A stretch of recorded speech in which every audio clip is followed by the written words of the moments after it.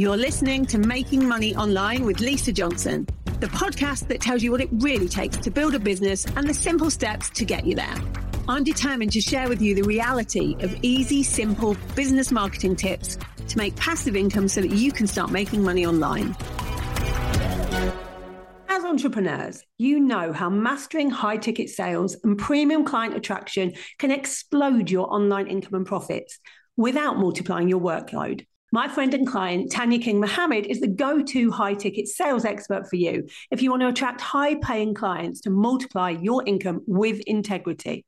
The science and strategy-backed tools from within the high-ticket method means your authority, income, and freedom skyrocket as you get paid more for the work you love. Tanya is going to be delivering her results-driven, free high-ticket sales success sprint on February the 19th to the 22nd online. In its last round, the high-ticket sprint generated thousands in new sales, and this sprint is set to generate even bigger results. If you're ready to multiply your revenue without multiplying your workload with more consistent high-ticket clients, you need to register now. You can register by either connecting with Tanya on Instagram at Freedom with Tanya, or just go to the show notes and the link's there. Hello, welcome to this week's podcast. One of the things that gets overlooked a lot of the time in business is retention. We talk so much about how to get clients, how to get that new lead, how to convert, how to launch, and all of the things to do with getting those clients. And one of the things that's missed a lot of the time is the retention of clients. We all know that it's 80% easier to get a client that you already have and cheaper than it is to, go out there and find new clients. So why aren't we spending more time on keeping the clients that we already have, paying more in our businesses? I have Clare Tebbett with us today, who is an expert in all things marketing, and that includes retention.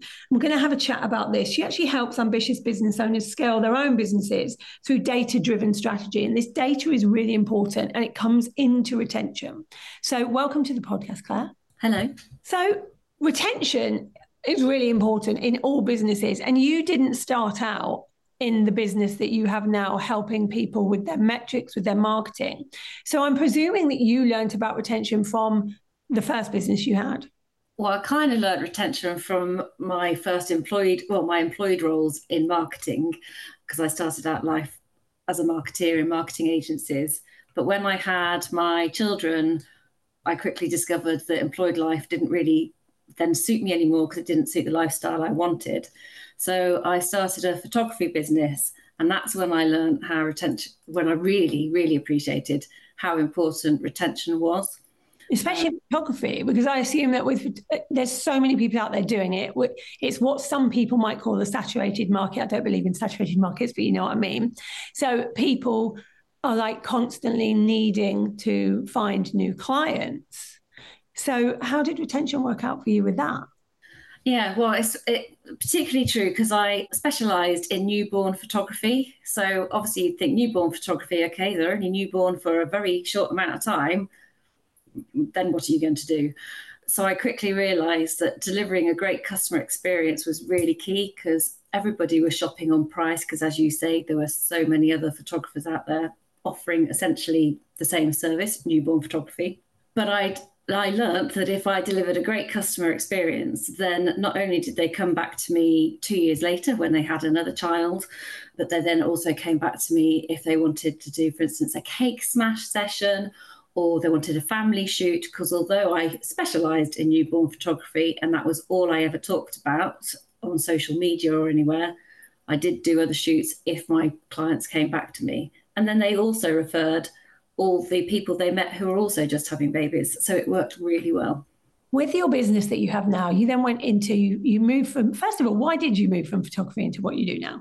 Because I missed marketing, and it was really interesting because obviously a lot of the women that were coming to me, they spent up to 4 hours with me in a shoot, and they were already worrying about going back to work, thinking that work wouldn't suit their lifestyle. And they were thinking quite rightly, if we look at it, quite rightly when we look at childcare and the costs and everything else. Exactly. And so they were all thinking about, well, not all of them, obviously, but a lot of them were thinking about setting up their own business. And I found it really interesting. And so when I first started, that's who I helped, like mums who really wanted to start their own business. and I kind of returned to my love of marketing.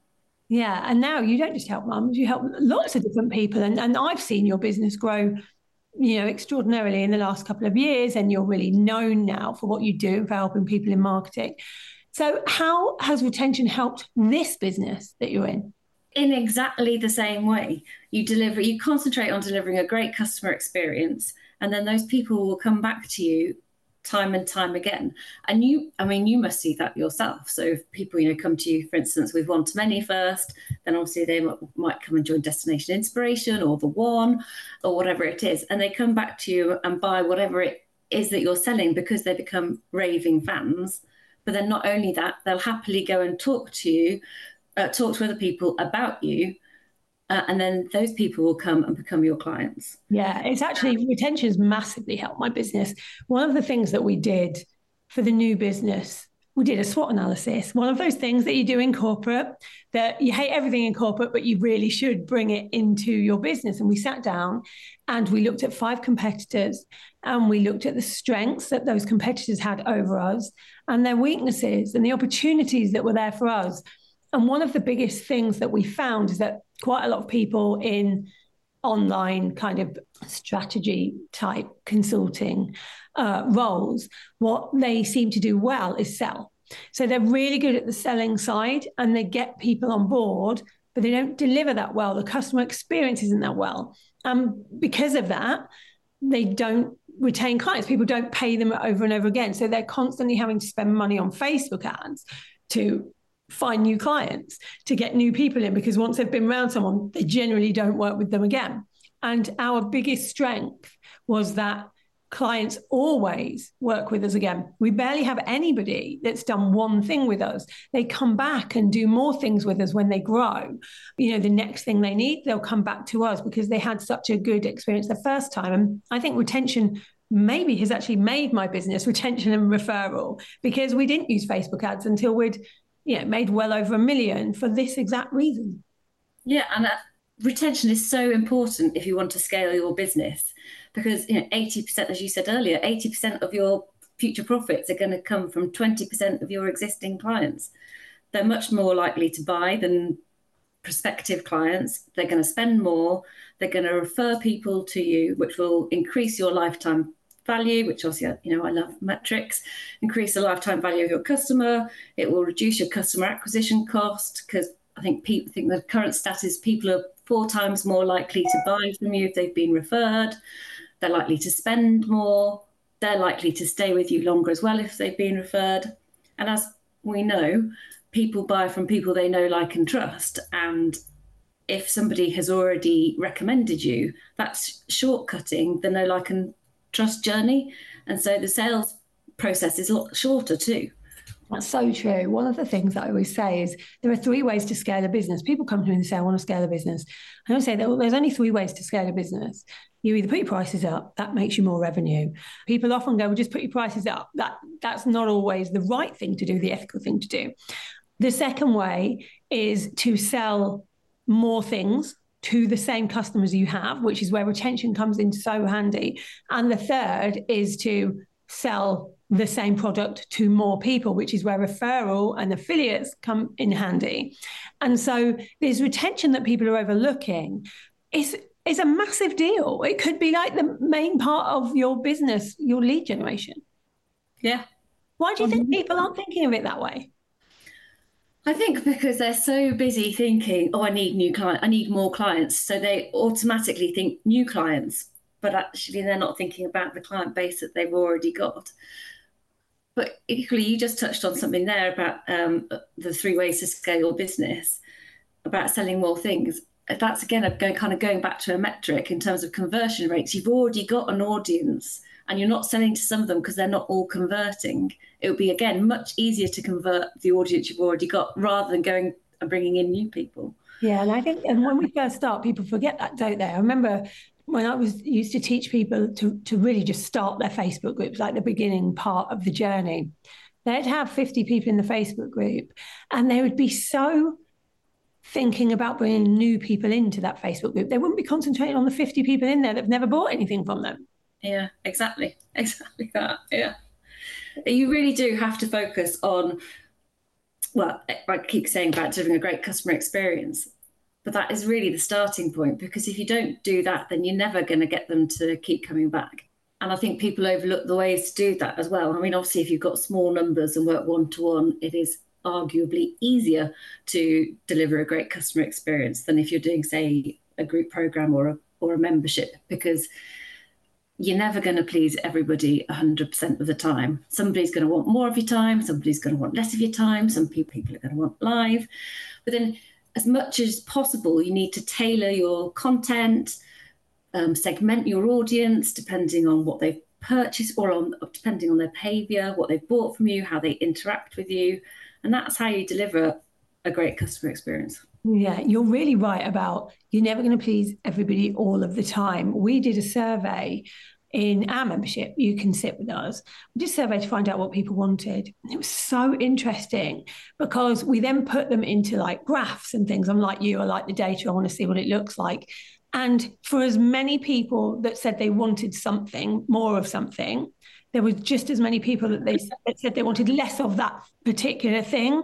For everybody that loved a particular thing, there was somebody else that really didn't like it. And it was really interesting because it was like, wow, we are going to have to just go with one of these things and attract that client rather than try and please both, because you just couldn't please both. It was so interesting. But I think what we can do is if we know our ideal client, we know the people that we want to have in there, then we can make sure that the client experience is right for them, for that particular person. And as well, what are the other things, as well as client experience, which is obviously a massive one, when it comes to retention, what other things should we be making sure that we've got in place? Loyalty schemes, depending on your type of business, a loyalty scheme could work well. Some kind of referral generation scheme, reward scheme, which I guess is the loyalty program. This segmenting and tailoring and personalizing communication. Also, always doing A/B testing to check what's hitting with your clients, which messaging is working best. There's quite a lot when you think about it you can be doing that most people aren't doing when it comes to attention. With the things like loyalty schemes, and especially referrals is a massive one. So many people, when we look at what is good in their marketing, like I always ask the first question when they say they want more clients, how are you getting clients now? And usually one of the first things they say is, oh, well, the last 2 came from referrals or something like that. And yet they don't have a referral scheme. So they say, oh, I will pay someone, I'll give somebody a percentage if they send someone to me. I think, why are you telling them that then? Because, for instance, people come to me all the time and say, oh, will you refer me? I'm a mindset coach. And if I have 10 people saying, will you refer me? I'm a mindset coach. If anyone needs mindset, and one of them saying, I'm going to give you £500 every time you do, who am I going to remember? And yet the others probably will and won't tell me that that's going to happen. I have that all the time. Clients say to me, oh, well, I don't need to do that because I'm already getting referrals. But they're not harnessing it properly and leveraging it properly because they're just relying on the kindness of clients. Whereas if you actually have a scheme, as you said, you'll be the one that they remember. Yeah, because we are all human at the end of the day. And you do remember people over others. And usually I remember people because of kindness or because they are making sure that I remember them because they're saying, if you do this, you will get this. Yeah. And that's not a bad thing to do. People often go, well, I don't know how to say that to clients, but it's just saying we want to reward you anyway. That's why we started doing affiliate marketing, because people were telling everybody to come into one-to-many and not getting anything for doing that. And for me, it felt like the right thing to do to reward people for doing that. And not only does it reward them then, the people that were doing it anyway, it also means more people go, oh, I mean, I did really enjoy this course. I haven't really told anyone about it, but if I'm going to get something for it, now I will. Yeah, absolutely. Another way you can retain clients is obviously just by looking at your product suite or your product offering, because you might have a signature course, for instance, and then they've done that. If you haven't got anything else, then there is nothing else for them to buy. And obviously it does depend on how many offers you want to have out there and that you can manage. But developing products for your clients at various parts of their journey is obviously also a great way of maximising your lifetime value. Yeah, because the reality is that every product suite should be its own ecosystem that feeds into each other. So for us, it's an ascension model where people start in a membership, and when they've done really well in the membership, they can then afford, because of the money they've made, to go on to one of my other programs. And eventually they should be making enough money because of those other programs, they can come into DI or my other mastermind Kickstart. So some of them then go on to one-to-one. But what we do is we have a circular loop. So after they've done one-to-one or one of the memberships, they want to still stay in my world, stay in touch, learn from me, they come back into the membership. And so they're always there, because if they're in the membership, they're much more likely to buy other things from me if I do mastermind days or, networking, something that is less about learning and more about hanging out. They're more likely to buy those things. And I do think sometimes people don't think about the ecosystem of their product suite. They just bring out products that they like to do, but none of them fit together. And I think that doesn't help their retention. 100%. Yeah. And also they're not thinking about the client. The client has to be at the center of it, not you, not as the business owner. Yeah. It's the client that needs to be at the center. It's what the client needs, not what you need. I found that to be really true. The more we center the clients in everything we do, the easier retention gets, because that's what it's really about, isn't it? Like, it's about them. And so often online, you see people talking about themselves and why they wanted to teach a particular thing, and why a mastermind was better for them because it was less time and things like that. But actually, what's right for the client is why a client is going to stay with you, because it's a two-way thing. Yes, I don't think we should always do things for clients that we don't want to do. If you don't want to do one-to-one, but your clients want it, doesn't mean you should have to do it. But you should always have them in the back of your mind. What is the way that they want to do things? Yeah, I mean, don't get me wrong, it's got to be win-win. It's got to be right for you as a business owner, but you've got to make sure that it is right for your client, because you've got to be answering their wants and their needs. And obviously, if you can do it in a way that suits you as a business owner, then that's what you go with. Of course. With metrics, you talk about metrics a lot. You talk about how it helps with retention. If somebody's out there and they're like, oh, I hate metrics. This was me, by the way, 4 years ago, so I'm not judging. If they don't look at metrics at all, what should they be looking at?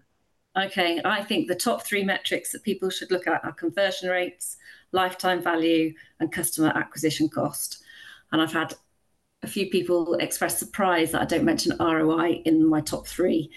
But all of those 3 that I've just mentioned will all have an impact on ROI, but they also tell you something else about the state of your business, whereas ROI will just give you what the return on investment, whereas conversion rates will tell you what part of your funnel's failing or what part of your funnel's excelling, etc. Lifetime value, obviously, how much money you can afford to spend on ads and things, because you know how much more money your client is likely to spend with you after the initial purchase. And client acquisition cost, okay, great. You know how much you can afford to spend to get them. I really like the lifetime value of a client because I think it's overlooked. I think people, especially if they're using Facebook ads, I did a podcast with Danny Young recently, and we were talking about how people often think, like there's how much money I spent on ads this month. How much money did I make from clients who came through that ad? And that's so misleading and not the way to look at it, because the reality is the lifetime value of a client could be much bigger than that. So people say there's no point, using Facebook ads if you've got a membership that's £49 a month because the ad's going to cost too much. But people that come into my membership often spend £14,000 to £20,000 with me. So it's like, well, it's worth that to get that client, isn't it? 100%. And that's exactly why people should look at their metrics, because they won't know that unless they look, because they won't know how much their average client is worth to them. They won't know. How do you know how to work these things out? Do you have anything like on your website that can help with that? I do, actually. I have a calculator which people can download for free from my website. Brilliant. We can put the link in the show notes. So yeah, we'll make sure we get that link in there, because I think that for those of us that don't love the numbers, I am that person. I like knowing my revenue. I like knowing the profit. When it gets into detail of how to work out things like lifetime value of a client, I admittedly leave that to others in my team to work out. But when I first started out doing it, it would have been so handy to have a calculator. Just go, how do I work out this stuff? Like, I need to know what this is so that I can make decisions based around it. Because the reality is that all decisions in your business should be made through strategy. You teach that as well, I know. And all decisions should be made because of data. And yet, so many businesses don't even look at data, don't have any data. I know, and that's really scary for me because, if you go and see a doctor and you've got something wrong with you, they don't just take your word that it's just one thing. They kind of tend to look at, they take your temperature, they take your pulse. I can't think what else they do because they do lots of things. So, get you to say "ah," but if you don't, putting their fingers on, taking your pulse, that's like, for me, that's like looking at the data in your business, because otherwise you lots of people say to me, oh, well, I just go with my gut. Well, going with your gut is great. It's going to get you so far, but it's not going to get you probably to where you want to be. The data is the only way that you know what is happening in your business right now. And that's why I just think it's so important. And I get quite evangelical about it sometimes. No, me too. And especially when it comes to conversion rates, because people say to me, I am bringing out a course, I want to make 6 figures. And I'm like, great, okay. So how many people does that mean that you need to have in your challenge and therefore to buy from you to make that the silence? Because they haven't looked at their usual conversion rate, so they don't know. Working backwards, it's very easy to work backwards and know exactly how much money you're going to make. It's no surprise that, if I say I'm making 4 million that year, we do around 4 million that year because we've worked out the numbers to be able to do it. So if I want to make 2 million from a launch, I know I need 1,200 people to sign up to the course. How many people do I then need in the challenge based on the last 3 launches that I did? How many people do I need in my audience to sign up to the challenge based on the last 2 years? And you just work backwards and you work it out. Yeah, and that is all on my calculator. Those 3 metrics I mentioned earlier, it's not just those, there's also churn rate, retention rate. So if you've got a membership, for instance, it will work for you and you don't need to know any maths. So that is all on there. So that's amazing. Really helpful. Yeah. Brilliant. Thank you for coming in and explaining this to us today. I think that the more data we do, the more big businesses we're going to have. It's really important to start looking at your metrics, start looking at your data. And if somebody wants to come and have you help with retention, where's the best place for them to get you? They can come and follow me on Instagram at Clare Tebbett Online, Clare without an I, or claretebbett.com. We'll put it in the show notes. Go and check that out. I'll be back next week for another episode of Make Money Online. Thank you for listening to Making Money Online with Lisa Johnson. If you'd like to get hold of my guide to launching, go to lisajohnson.com/launch and let's get you making money online.